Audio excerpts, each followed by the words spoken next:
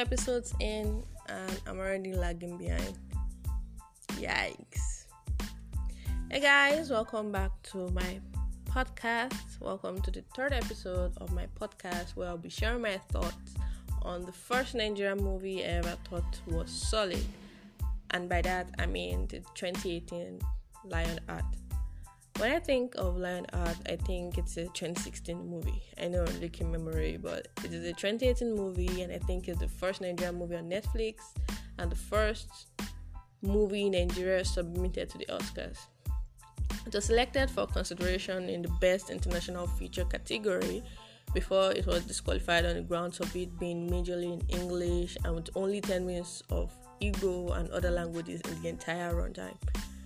Well, as you can imagine, the decision raised a lot of stink in the public, in the court of public opinion, and brought up this ever-present topic of colonization and the Caucasians ruining the life of Africans and then acting surprised by the byproduct. Like, we're forced to learn this language and have it as our first language, and then we finally make a movie and submit it to the Oscars, and then they're like, no, we don't want no English, something like that. I remember my first episode when I was reviewing LIB, Living in Bondage, and I said I haven't seen a solid Nollywood, I said Sollywood, a solid Nollywood movie. But my cousin was kind to remind me of other movies, and then I remember that I'd seen Lionheart, and that was the first movie I ever referred to as solid. And it still is to me. The movie was surprisingly charming and solid. It was actually a very pleasant surprise for me because I saw it was Genevieve Nnaji's directorial debut, and she really did a marvelous job in it. Because in my years of movie watching, I've never seen a consistent Nigerian movie. Lionheart had what he wanted to be in mind, and he stuck to it. The plot, the pacing, the acting, the dynamics, the dialogue were all consistent. The conflict of the old boss handing over the company to what was supposed to be his daughter, but he ended up in the managerial hands of his younger brother, and then there's a threatened takeover from a rival cutthroat business, and then the daughter and the brothers have different ideas of what it is to run the company.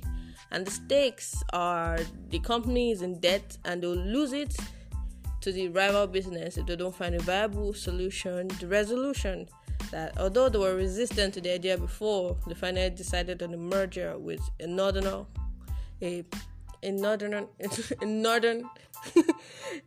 company. When I saw the resolution, I thought, okay, this could mirror the North and the South reconciling after years of distrust and dislike, but this is only my opinion.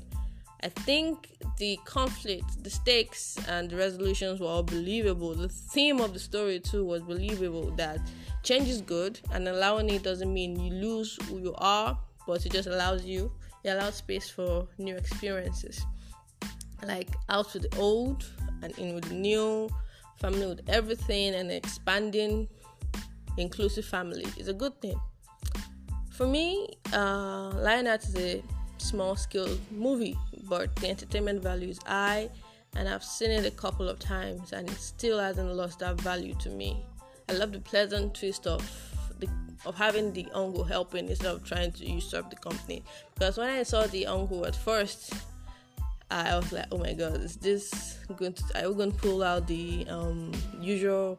Then Nollywood twist of this man is conspiring to steal the company, is conspiring with the rival, but he was helping instead of trying to usurp the company. And even though the uncle and the daughter clash, it was mostly due to their ideals, the idea of how to make the company better. But the daughter did learn to calm down and listen to the uncle, and the uncle allowed himself to experience modern ideas. I loved the subtle emphasis on family, like being there and supporting one another. It was tastefully done. I said, oh my god, I'm on a roll today. It was tastefully done, and it didn't feel forced in any way. I thought the scene of the family dinner to be heartwarming, and the end scene with the subtle hints of blossoming romance was chef kiss worthy. Fino, even whenever I think of Fino, I just think of Ghost Mode. Those days, Fino, even though it's his debut as an actor, was good in his role as the son of a rich man trying to break into the music industry. I think the little comedic bits were on point, and it didn't stretch the suspend disbelief thing to the point of snapping it. The setup of having the uncle rescuing the northern God, this is such a tongue twister. The northern man, and then the payoff of the northern man being their savior was well executed. The movie is, as I said before, the movie is small scale. It's small and therein lies with beauty. But if you are my friends, think it's not worth the hype. But to me, do I think Lionheart is Oscar-worthy movie? No. I did not think that. Like, I was surprised when it was submitted as a consideration.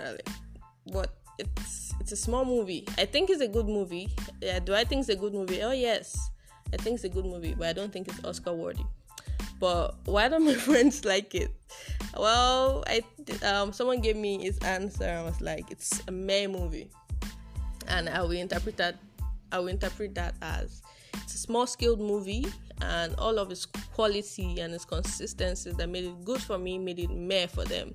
There were no surprising twists, no bigger skills, no double cross. It was just a simple story of this underdog rising to the occasion and triumphing.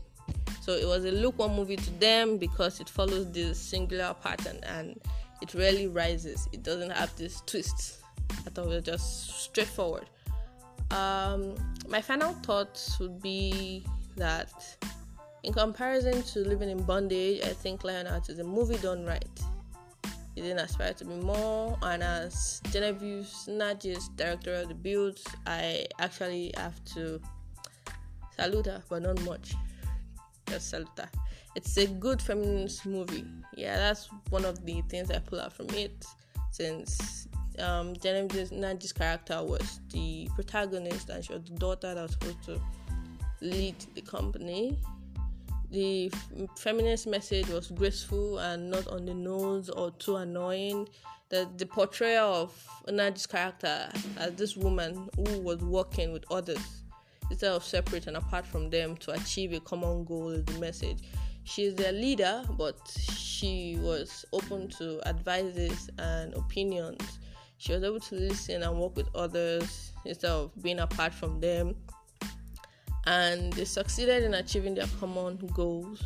And I think this message needs to be sent to aspiring feminists that being independent doesn't always mean you have to be alone. It doesn't mean you have to snub help. It should mean that you have the common sense to accept when it's needed. You have to accept that you need help sometimes. And shouldn't be too proud. Shouldn't be too proud to accept help.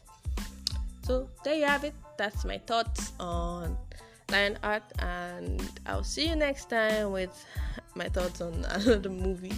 I think it'll be an American movie, and I'm sorry I did not keep to the timetable I said I'll keep to. It's part of my habitual laziness. Alright guys, I'll see you next time. Bye.